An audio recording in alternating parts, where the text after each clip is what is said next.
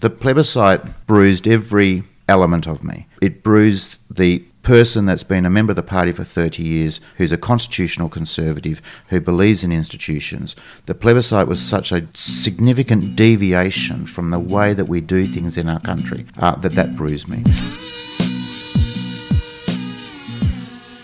Is it on? Look, I'm going to shirt front Mr Putin. I will not be lectured about sexism and misogyny by this man. I will not. No, wait, it is on? You bet you are. You bet I am. I don't like it. Oh, fair shake of the sauce bottle, mate. Well, may we say, God save the Queen.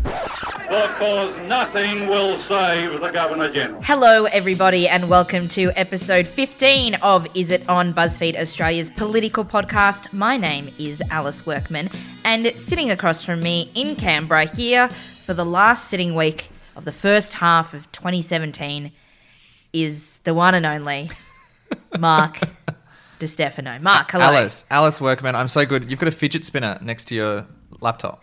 Yes, our producer Nick Ray brought one down for me so I could see what all the hype is about, and has spent the last week laughing at me because I can't do it. That's pretty good. Oh. Are you into the fidget spinner craze? No. Do you understand it? Do you understand the craze? Like, as in, you've used it the last couple of days. Is it addictive?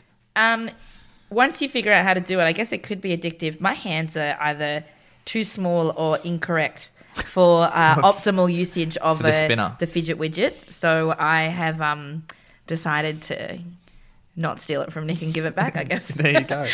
Yeah, I really should put it down. I guess it is quite addictive. Ooh. See, this is why I don't drink coffee. Imagine me on coffee with a fidget spinner in question time. Okay, well, on the show this week, we're chatting to a man that the Australian Financial Review called unfailingly polite. Wow. What a descriptor for a senator. Liberal Senator for Western Australia, Dean Smith. He's the only gay Liberal politician in the Senate. And at the moment, he's leading a push for the Australian government to do more about gay people who are being persecuted in Chechnya. That's a really fascinating issue that a lot of people don't know much about, so I'm really looking forward to hearing it and hearing about what he's got to say. Yeah, well, he'll also be chatting about the future of the trigger word plebiscite in a minute. But first, let's run through this week's Fast Five, the biggest stories in Australian politics. Fast Five, number one. Let's just start with the big guns. Yeah, Let's go. The biggest story of the week. Gonski 2.0. The government did a big sidestep. That's a state of origin football term for anyone listening. They did a big sidestep of the Greens, and they struck a deal with the Senate crossbench to pass the $23.5 billion school funding package we have to now call Gonski 2.0. Now, to get anything through the Senate, the government need 10 out of the 12 crossbenchers. Corey Bernardi, the ex-Liberal Party senator, gave a firm no. He would not be supporting this. But the 4 One Nation senators, the 3 Nick Xenophon senators, Jackie Lambie, Darren Hinch, and the new Senator Lucy Gachucci all agreed to vote the package through in return for a few amendments. Now, these amendments are particularly important and they're quite interesting. They managed to negotiate an extra $4.9 billion for schools on top of the $18.6 billion promised in the May budget, which takes us to the total of $23.5 billion. And not only will there be more money, but the money will be rolled out sooner. So it'll be over 6 years, not over 10 years, meaning the whole thing will have to be negotiated again in 6 years, but it also means more money for schools in the meantime. Nick Xenophon is calling the deal a huge breakthrough for schools that, and this is quite a stab at Labor, finally delivers the real Gonski. The real Gonski. The real Gonski, not that fake Gonski that they delivered when they were in power. At the real Gonski. Now, Labor and the Greens have both opposed the bill. Labor are backing in the Catholic schools who say that this package rips money out of them, and the Greens couldn't get themselves together to get their independent state parties to agree to anything in a It really looked like there was a point this week where the Greens might properly negotiate with the government and get something through, but that didn't happen. Here's how the Greens described it to me, though. It's like when you're playing cards and you're playing like poker or something, and what you do is you want to essentially bring up the bet to suck in as many people as possible, and then you fold, so you don't actually have to. So then you don't actually have to play. Yeah, right. So it's like at an auction when you try and up the bid when you don't actually want to buy something. An auction is probably a better metaphor than fucking poker. Well, the Nick Xenophon team said that the current Gonski funding agreement is about to run out, And if it runs out, then the Abbott cuts to education will come in. So something needs to be decided upon. So basically they said, well, we're going to vote this through. It's the best deal that we've got at the moment. And, if or when the Labor Party come back into power, then they can just chuck some more money at schools. But money into the pot. But my tweet of the week goes to... Tweet of the week goes to Cory Bernardi, who said... Quote, government doing sneaky deal that will cost extra $4.9 billion over 10 years to sway crossbench spending like drunken socialists. Hashtag Ozpol. Hashtag a better way. And didn't Senator James McGrath say that accused Labor of spending like drunken sailors or something like that? There was a drunken sailors reference. It's quite a fun phrase to throw around. Yeah, exactly. And just a quick side note, it was in this Gonski debate when Pauline Hanson said that kids with a disability such as autism should be removed from mainstream schools because they're holding other kids back, and they put a strain on teachers and schools, and that has caused a lot of backlash. Yeah, well, number 2 of the Fast Five is citizenship changes, or the changes that will include higher English standards if you want to become a citizen. So earlier this week, Labor took the step and they decided they are going to vote against these big citizenship changes. If people remember, it was the Aussie Values press conference that was in April where these changes were announced. Now, there's going to be a big debate in Parliament over the next couple of months. I mean, obviously there's the winter break, but the main part of it is whether we're going to force people who become citizens to have a quite high standard of English. And what that actually is they need to score a level 6 on what's called the IELTS English test. And now you can look it up online and you can see some of the comprehension questions, and they are hard. Let me just say, they're really, really hard. Yeah, you actually... We were going to try and do some. We're going to try and do something that I'm like, oh, my brain hurts. I don't think I could do Anyway, Peter Dutton has used this issue to wedge Labor all week, saying that they're, of course, soft when it comes to screening possible citizens. But if we're talking about tweets of the week, my tweet of the week goes to Usman Khawaja. Who? Usman Khawaja, he is a batsman for the Australian cricket team. I don't know if he's still in the side at the moment, but he tweeted, tweeted a tweet about the English changes. He said, I didn't speak, in quotes, English good when I became a citizen, and I still don't like Vegemite. Would I fail values test? ? Hashtag tough language. Hashtag speak well. I like hashtag speak well. Speak well. Number 3 is hashtag not my debt. This is the Greens and Labor dominated Senate committee, which handed down a report this week calling for Centrelink's automated debt recovery program, also called the Robo Debt Recovery Program, to be suspended until it fixes, quote, fundamental lack of procedural fairness. Now, not surprisingly, this report was written by Labor and the Greens, so of the 21 recommendations, the recommendation to shut down the program was not accepted well by the Liberal senators who've written a dissenting report. They say the program shouldn't be shut down, but they did say that it does have fundamental flaws and it could have been fixed sooner, and it should have been fixed sooner, and to avoid all of the problems that happened with it. Now, the report found that the biggest problem is the automated computer program, which calculates debts by matching data from the tax office and Centrelink. Thousands of people were overpaid. I think it was 1 in 5 of all debt letters was found to be fake debt. Well, let's not bring in the incorrect fake thing. debt. Incorrect debt. So the committee wants the computer program completely scrapped and the Human Services Department to manually calculating debts. They also think that the 10% debt recovery fee put on these debts should be waived, and that more Centrelink staff should be hired, because there was a report that found that 42 million phone calls to Centrelink went unanswered in the last year because they just didn't have the staff to pick up the calls. Yeah, but also the 42 million unanswered calls were due to, what was it? There's these apps that allow people to... it's like robocalling. Yeah, it's like... It automatically redials. Yeah, so if you're trying to get onto Centrelink, you just download this app and it allows you to just continually call them. Yeah. Because 42 million missed calls is a lot. It's a lot. It's a lot, but, if you have to call Centrelink 10, 20 times before they pick up, it's not very good. Yeah. Social Services Minister Christian Porter says, well, I refuse to apologise for the program, and this report is political and nonsense. And he says he's focused more on the legislation he introduced to Parliament this week, which is drug testing people on welfare.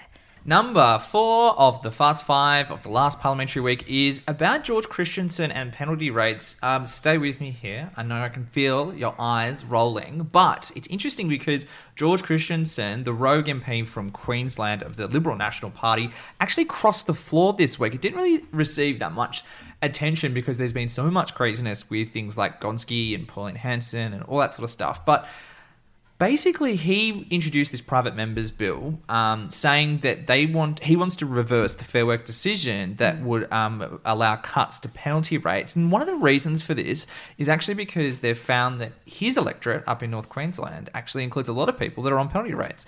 And so he does this private members bill, but it's got a catch in it, which is the reason why it was never going to get Labor's support. It would also stop unions bargaining away penalty rates in EBAs. Now, obviously, this is a really complicated thing, and it's all about industrial relations, laws, and all that sort of stuff. But, like, long story short, unions, when they do negotiate EBAs, so like big contracts for a lot of employees, workplace bargaining they can agreements. bargain out penalty rates for other things, like maybe more salary. But what it is interesting is what happens is Labor's bill to stop the penalty rates comes before the Parliament. On the first and the second round of the voting, he's not there. But on the third round, he shows up and he actually crosses the floor and sits with the Labor Party. But he already knew by that stage that the vote was going down. Yeah, it went down 72 to 73. And that's right. So it was a sad loss. Interesting to see George Christensen cross the floor. And it's something that I think that you spoke to Senator Dean Smith about a bit later in this podcast. I did. The George Christensen thing is quite funny because he said, oh, well, it wasn't a political stunt and I put my private members bill up and it proves it. But you did wait until you knew the vote was going to foul before you went out there. Yeah, so I don't know. I think maybe that a bit stunty. But what is politics if not just It's a half stunt. Just like a succession of stunts anyway. Stuff. What is the last of the Fast Five? Okay, Mark, I've got an update from last week's Bin Juice for number 5, and that is about the tampon tax. Actually, since I keep talking about tampons, people keep sending me articles about the tampon tampons. tax? No, about tampons in general. Wow. In the Amanda Bynes film, She's the Man, they use tampons when people get nosebleeds because they perfectly fit up your nose and they absorb blood. Okay, I'm going to expose now my uneducatedness around tampons.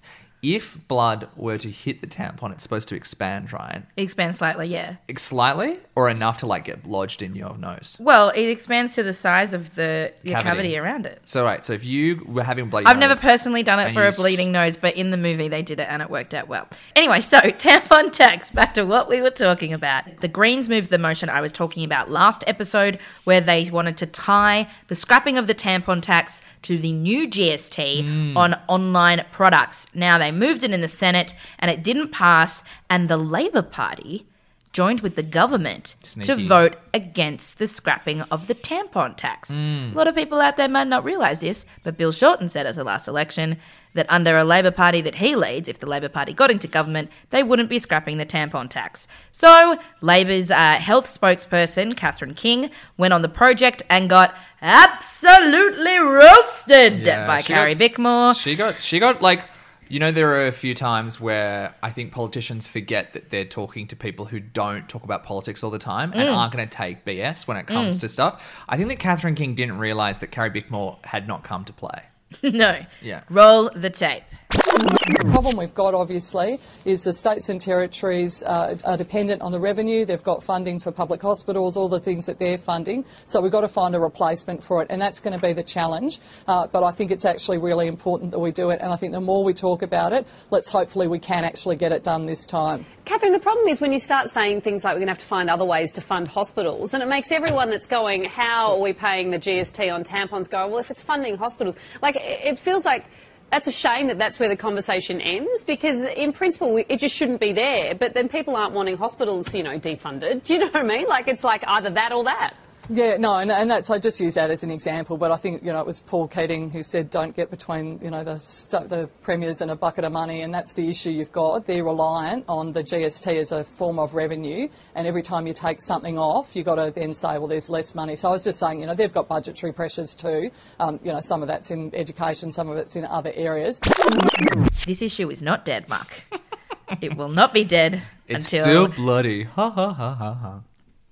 Bloody It's not pun. an issue to laugh about, but it was a great pun. Thank you very much. Our guest on the podcast this week is Liberal Senator Dean Smith, who is the only gay Liberal member in the Senate. He's from Western Australia. And I tell you what, I think there are a couple of interesting things that come up in this interview, not least persecution of gay people around the world.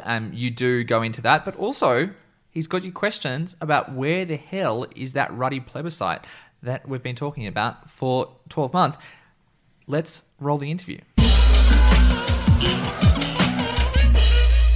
Last week, the Labor and Liberal Party joined forces in a bipartisan move you rarely see in the Senate chamber. They moved a motion calling for a stronger international action against the persecution of LGBTI people in the Russian Republic of Chechnya. One of the senators behind this move is Dean Smith, the only gay Liberal senator. Senator, welcome to the podcast. Great to be here. Now, for anyone who might not be across it, what is currently happening to gay people in Chechnya? Well, what we have been hearing and what was revealed at Senate estimates, which gave birth to the notice of motion that myself and Penny Wong moved in the Senate, is increasing evidence, reliable evidence that Chechen authorities are persecuting, are torturing, are doing severe damage to the the civil liberties of LGBTI people in Chechnya. Now, I'm sure it's happening elsewhere in the world. My observation is that these things need to be called out. What was revealing is that the Australian government had been doing some work behind the scenes with other governments, 6 representations to the Russians. So I was pleasantly surprised. But one of the things I've learnt in the first 5 years in this job more generally is it is important to be visible on LGBTI issues in the Parliament. That is certainly gay marriage and other things, but it's also important to be visible in regards to human rights abuses affecting LGBTI people around the world. Well, one other case that's gotten quite a lot of media attention is in Indonesia, where gay men have been publicly caned.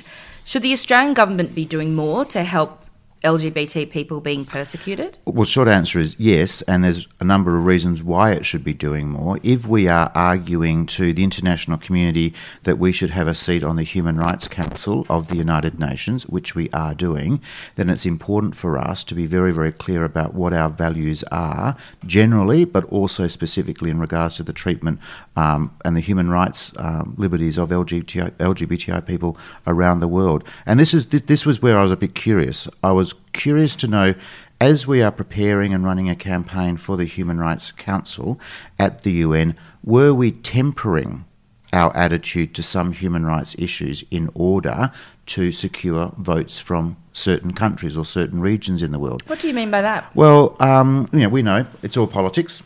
Sometimes people might sort of reserve their positions or not advocate as strongly on some issues in order to secure votes. To appease other countries. To appease other countries. When I went to Senate estimates, I was pleased to hear about how successful our campaign is going for the human rights seat, but to be reassured that the approach is to be clear about our values to the international community, so that if we do get elected, people know that those are values that we will represent and advocate at the Human Rights Council. So, but one of the observations I've come to, like I said, after the first 5 years, it is very, very important to be visible on LGBTI issues in the Parliament. Now, when I started, I was less visible. When I started, people said, "Oh, well, you don't need to say that everyone knows you're a gay man." Well, I'm not so sure that's true anymore. I think it is very, very important that people stand up for issues, that they champion causes when they come to the Parliament, and it is important for gay parliamentarians to represent and stand up on gay issues. Now, we'll come at issues from our own philosophical perspective, but it is important to be a constant champion of these things. So what do you think the Australian government should be doing? How can they help out in the LGBTI persecution space? Well, in regards to Chechnya, what was revealed is that the Australian government had asked for, and the Russians have committed to, doing an independent review of the allegations around the torture and abuse in Chechnya. So the first thing we need to do is to make sure that happens, that report is publicly available, and then we can make an assessment on what sort of further efforts the Australian government needs to go to. But, clearly marriage is an important issue that needs to be resolved in this parliament, I would argue. There are other LGBTI issues as well. I do a lot of work in the HIV space as the chair of the Parliamentary Liaison Group on HIV, STIs and bloodborne viruses. Not the sexiest, excuse the pun, not the sexiest work of the Parliament, but very, very necessary work. I'm concerned about what crystal meth use in the community means for safe sex practices. And is there a link between HIV infection rates and crystal meth use? Again, not sexy, not the sorts of issues that people necessarily want to talk about, but Parliament is a broad place. Coming back to same-sex marriage in a minute, in light of what's happening in Indonesia and Chechnya, do you think the Australian government should be upping its refugee intake, focusing on persecuted LGBTI people? Well, the government has a very generous humanitarian program. What I would be interested in making sure is that if there are legitimate cases of abuse, if people in Chechnya and other countries want to seek asylum in our country because they are being persecuted for their sexual orientation, then I hope that our humanitarian program would work with that, would support that, and if it's necessary, give these people, a safe place to live like Australia. Do you think that we should be focusing in on areas closer to Australia? So what's happening in Asia and Indonesia? I would think so. I would think so. And in the same way that our foreign aid budget over the last few years has sort of recalibrated itself to focus on the region that is most closest to us, I think that arguing for respect, arguing for civil liberties for LGBTI people in our region is the first thing we should be doing. Is this something you've spoken to the Immigration Minister about specifically? Well, this is not specifically, but it is an area that I want to give more focus to over coming months and years. I think the situation in Indonesia has been alarming. I think people are surprised that it's been allowed to happen. I would argue that in our country it's easy to see the substantial progress we've made in terms of respecting the choices of LGBTI people. But you don't have to look too far around the world to see that progress is not being enjoyed by everyone, and in fact some countries are regressing. And Michael Kirby has had a lot to say about this in his role. I've given speeches reflecting on the sorts of comments that Michael Kirby has made. So it requires constant vigilance. Okay, well, moving on to maybe a lighter topic. There have been some very heated coalition party room meetings lately. Now, you yourself get to sit in the coalition party room and lap this all in, and I was hoping you could provide us with a little bit of insight about what it's like to be in those rooms. Most notably, Tony Abbott maybe have told a colleague to go F himself in the party room last week. What was it like to hear this language being thrown around? Well, you know it as well as I do that I can't possibly sort of, reveal the machinations of the coalition party room. I think people would be surprised to know it's more boring than it is exciting. Oh, really? It is more boring than it is exciting. Everyone gets to have their say. Some people choose not to have their say. I've certainly, in my 5 years, not hesitated to get to my feet and share my points of views. Often they've been at odds with those of my colleagues, but when I was coming to my political consciousness, one of the key things that drew me to the Liberal Party was the fact that here are a set of values that I subscribe to, but if there were important issues that I had to exercise or wanted to exercise my own view or my own conscience on, here was a party that gave me that freedom to do that. Now, that freedom exists for everybody. Well, not everyone chooses to use it, though. One of your colleagues chose to use it this week. George Christensen crossed the floor to vote with the Labor Party to try and reverse the cuts to weekend penalty rates. Rob Harris from the Herald Sun, who works down the corridor, tweeted that an observation from one Liberal MP is that George might have just opened the floodgates for other MPs to cross the floor on same-sex marriage. Do you agree? Well, I think we don't want a situation where people have to cross the floor.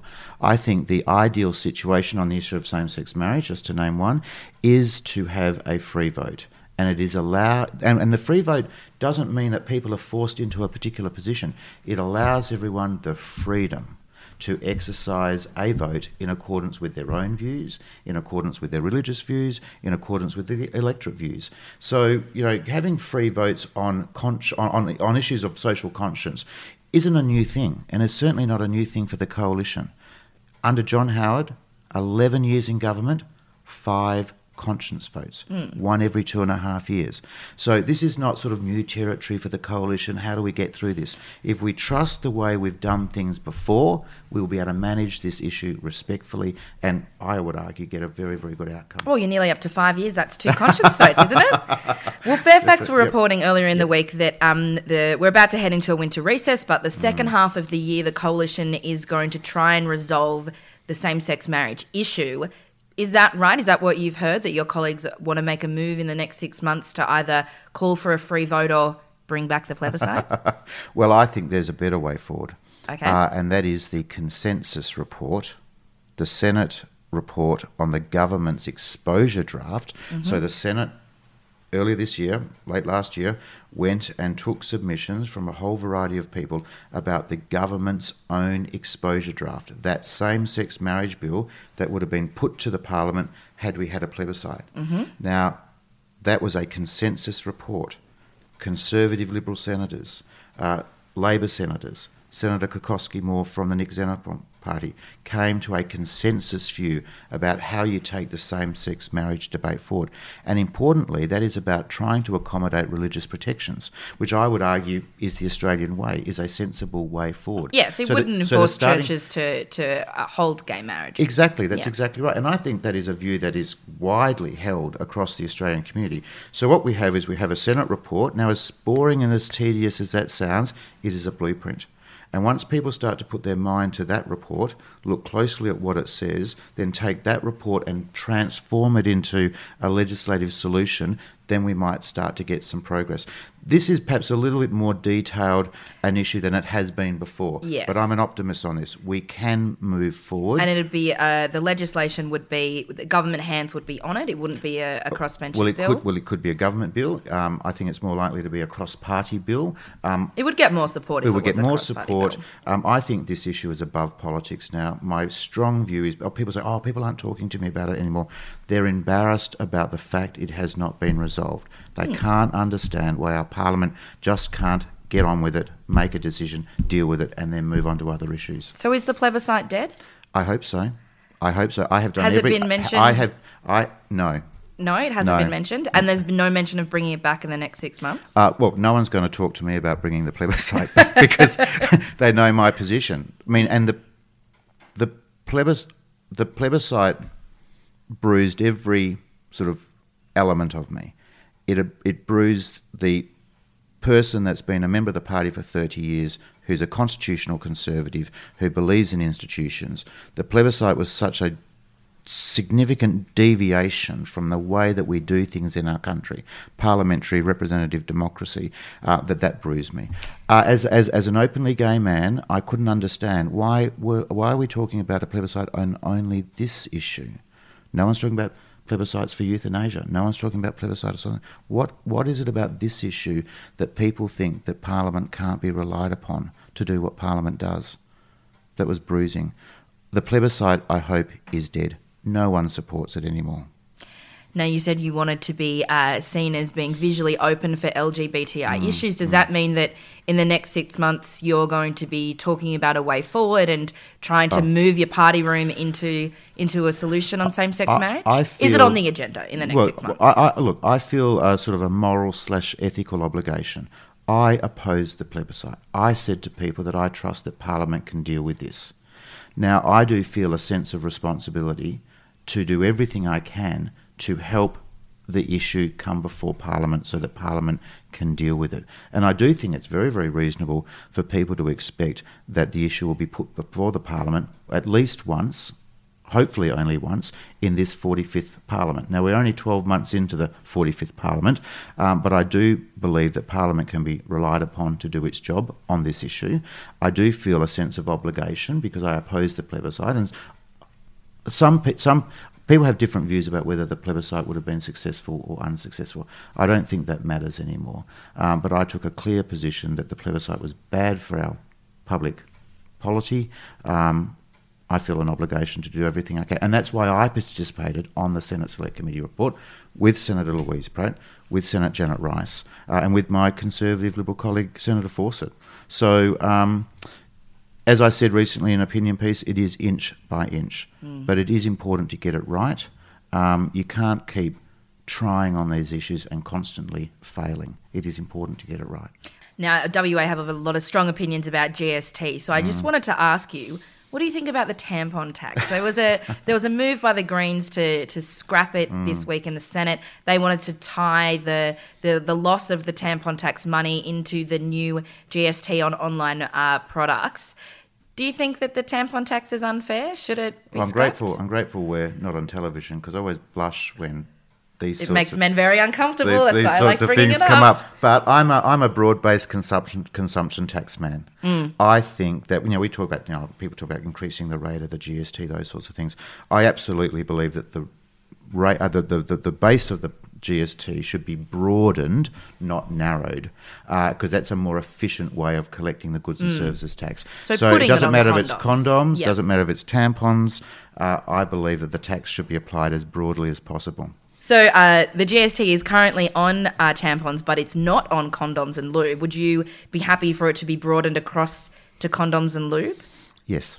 Excellent. Great. I'm glad that we both agree on that. It's not going to change my... I won't say that.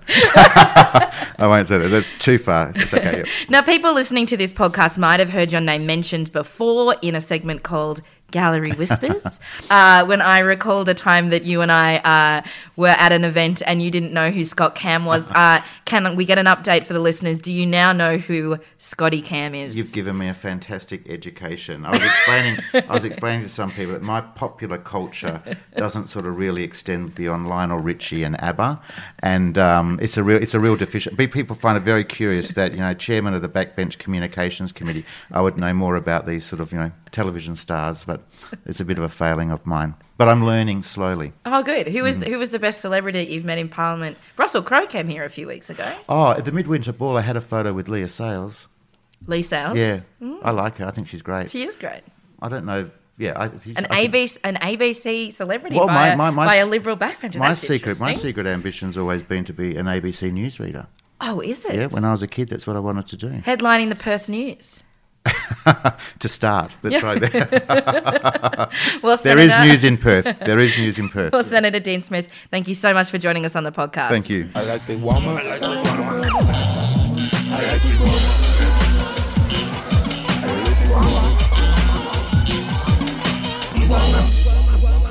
Now it's time for everyone's favourite segment, Gallery Whispers. Gallery Whispers. Where we whisper gossip that we've heard around the corridors of power in Canberra. Why is Nick rolling his eyes? I think everyone listening is currently rolling their eyes about why this segment is back, but here we are. Mark, what's your first whisper?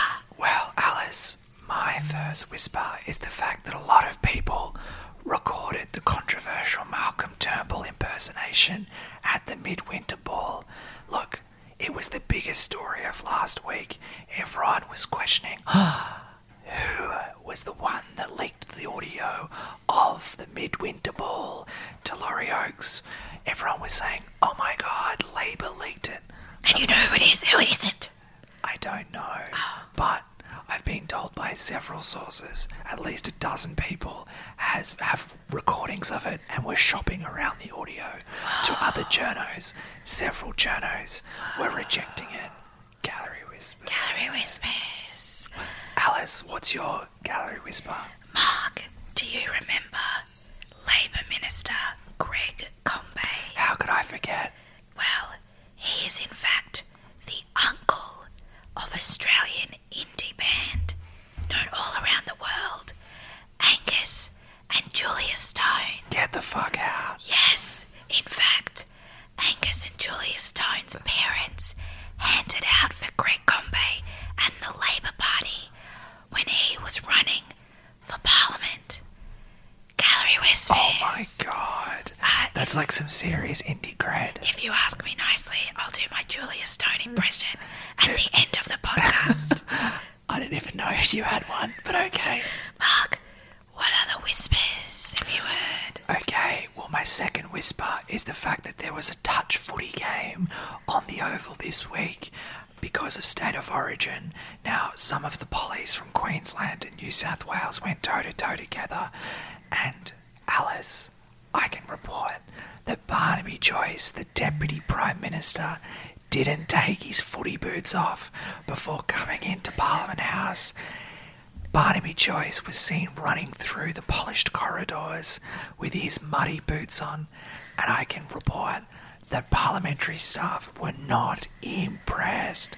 Gallery Whispers. Gallery Whispers. When Barnaby Joyce became Deputy Prime Minister, the next day he was seen walking through the courtyard outside Aussie's, wearing a shirt covered in sweat, shorts and no shoes. No shoes. No shoes. Alice, what's your final whisper this week? Mark, for my final whisper, I've heard some gossip that is so juicy good. Juicy.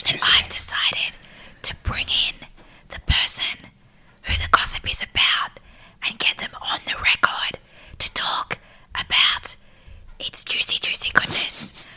So, it's time to introduce a guest for Gallery Whispers, Labor MP, Peter Khalil.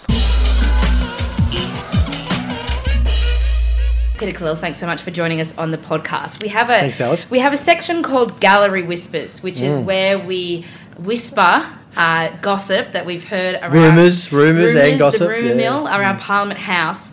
Someone has told me an amazing piece of gossip about you that I felt was too good to just whisper it on my own, and I thought I would bring you into the fold. Verification. Is it true that you worked at a bank that financed films and turned down to finance the film Lord of the Rings? Yes and no. Let me tell you Okay, that. Tell me the take me yes back. bit. The yes bit is I worked... One of my very early jobs out of uni was with Entertainment Finance Group, which was a subsidiary of Imperial Bank, a bank from Los Angeles that financed independent film. And so, yes, I did work for them, and I worked as a project analyst. And that basically, I got all these scripts from production companies, and I would review the scripts, and then we'd work out whether we funded those projects or lent money to the producers. And we'd lend against distribution contracts for various territories, and we'd lend what's called gap financing, which you lend against unsold territory. So you only get 90% of the funding from contracts for distribution at the end of production. So the producers need the money up front. So we did get a script from Peter Jackson, Lord of the Rings. Peter Jackson? Yes, we got a script, Peter Jackson, the early script for Lord of the Rings, and I was a big fan of Lord of the Rings. So I went to my boss of the books, and I went to my boss and I said, we've got to fund this. This is awesome. He was only asking for $60 million. We've got to do it. Now, the way they used to finance film, I think they probably still do, they had this book called The Book, and it had a list of all the actors, A-list actors, B-list actors, and the revenue that they'd got from their films. So Tom Hanks... the return rate. Yeah, the return rate of actors. So you had Tom Hanks probably up the top. This was back in the late 90s, right? Tom Hanks was the biggest name, and then you had all these A-list actors and so on, and they'd do this sort of weird calculation about whether this would return in the cinemas or in various territories in the US and Europe, or whether it would go straight to video. There was video back then, or CD. It was still video in the late 90s. And of course, all the cast that they had, or Jackson had early on for Lord of the Rings, was Viggo Mortensen, who I love. I think he's a fantastic actor. Orlando Bloom. But none of these people were known. Elijah Wood, small name. All small names. Well, at least in the late 90s, they became huge after Lord of the Rings. After the film. So my boss is like, this is not going to work. These actors are the not formula doesn't add up. It doesn't add up. And I left shortly thereafter in frustration at that. But I left because I wanted to do other things, and I went and did a Masters in International Law and stuff. But I love the cinema, and it was a great experience. I got to go to the Cannes Film Festival. I got to... we actually funded a couple of really good independent projects. The Once Were Warriors, which is a great New Zealand franchise, the sequel, and Till Human Voices Wake Us with Guy Pearce and Helen Bonham Carter, Whole Nine Yards with Bruce Willis. There was a few little films like that. You financed the film A Whole Nine Yards? Yeah. Well, that would have ticked all the boxes. Matthew Perry. Yeah. Matthew Perry was big in the late 90s. It was like huge. I don't know why, but he was huge. So what was the script like that you saw? It was great. I mean, it was very different than the final versions, because I think he cut it up.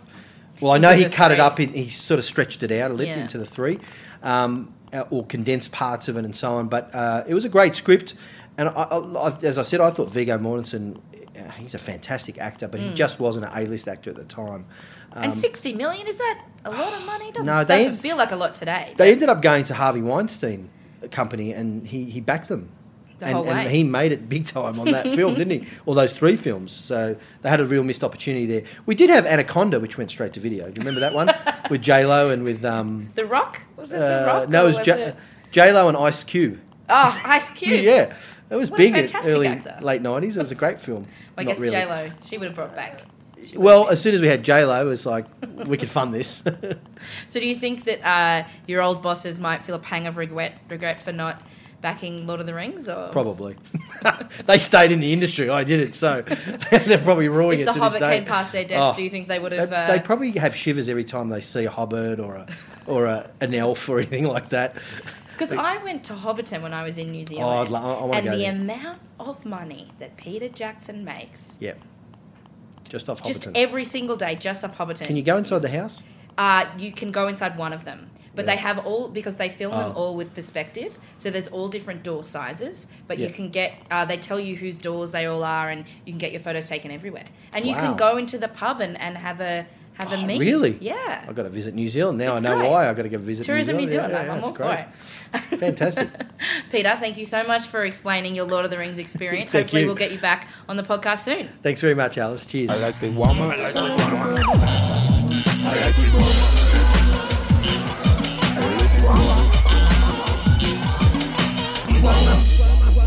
That was more unhinged than usual, I think. I feel like it was just as unhinged as it's always been. It's much easier whispering with you when we're not separated by 300 kilometres. But, Gallery Whispers. Before we wrap up this week, let's take a quick look at 2 stories we didn't think got enough media attention. Mark, what is in your bin juice? Yeah, this is my bin juice this week, Alice, because it is dramatic and it's complicated. And I feel as though that our listeners really do need to know about it. So there are 3 government ministers who could face contempt charges, and if they're convicted, kicked out of Parliament, which I'm sure you would all agree would be très controversial.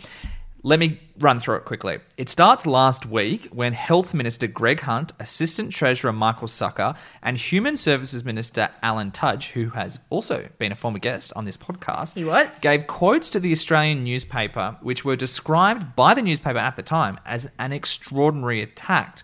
It involved sledging Victorian judges who were currently hearing a terror sentencing appeal. Well, the courts were not happy at all. They hauled them before a hearing last Friday and asked them why they shouldn't be charged with contempt of court. The ministers didn't show up in person, but they instead were repped by the Solicitor General. After a very testy appearance, the Solicitor General, acting on behalf of the ministers, said that the men would actually withdraw the most fiery comments. Whoa boy, this case, you need to know about it. Go to BuzzFeed.com. There's an excellent primer from our colleague Lane Sainty. Get into it, read up on it. It's super interesting. BuzzFeed.com, the website. Alice Workman. It's quite interesting because by-elections historically go against sitting governments because people are annoyed that they're having to vote outside a normal election period. If you had 3, and they're all Victorian seats, if you had to run 3 by-elections all in Victoria, but I mean, also, these guys could go to jail. Yeah, and look, that's extreme. That's extreme where they're not even charged yet. No. And then they have to go to a trial and then have to be convicted. But what is so interesting is that the Victorian judges who are involved with this are not impressed with how the whole thing has been going on. So, Alice.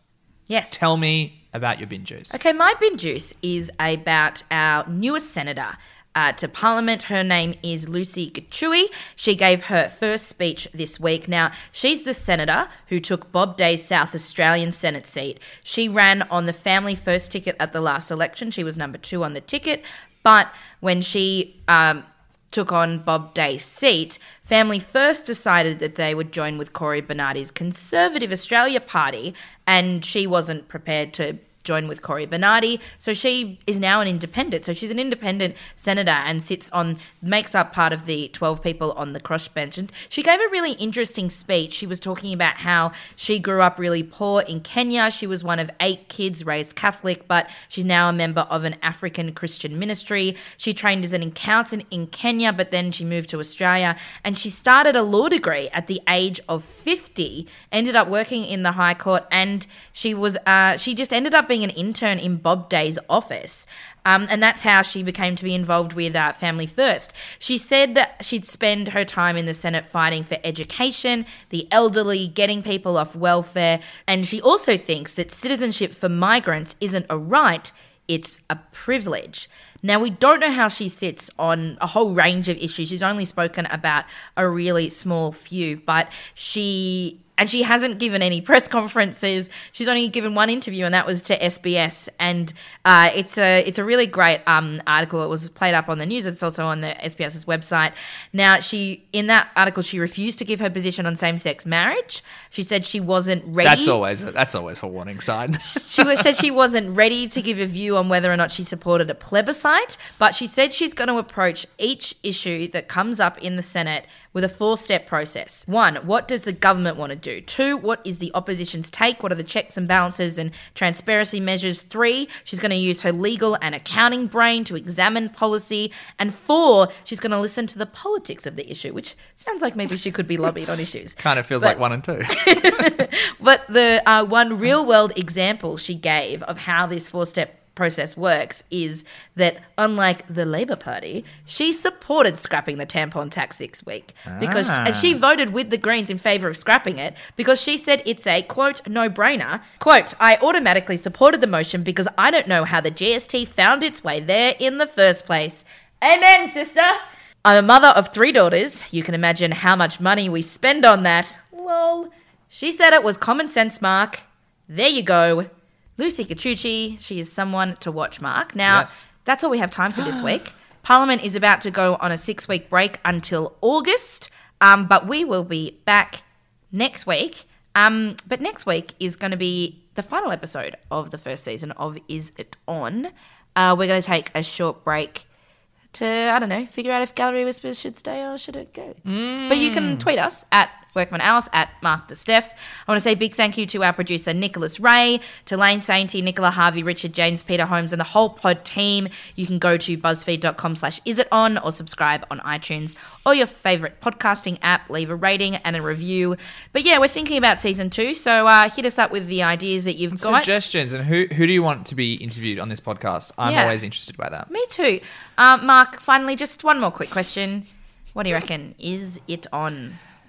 It's a very lukewarm on this week, Alice. It's very lukewarm. It's lukewarm beneath the surface. Things are not coming right to the top of the surface. What do you reckon, Nick? Is it on? Nah, Nick's saying it's not on. Well, that's it. Nick says it's not on. Thanks so much for listening. We will catch you next week. Bye. Bye.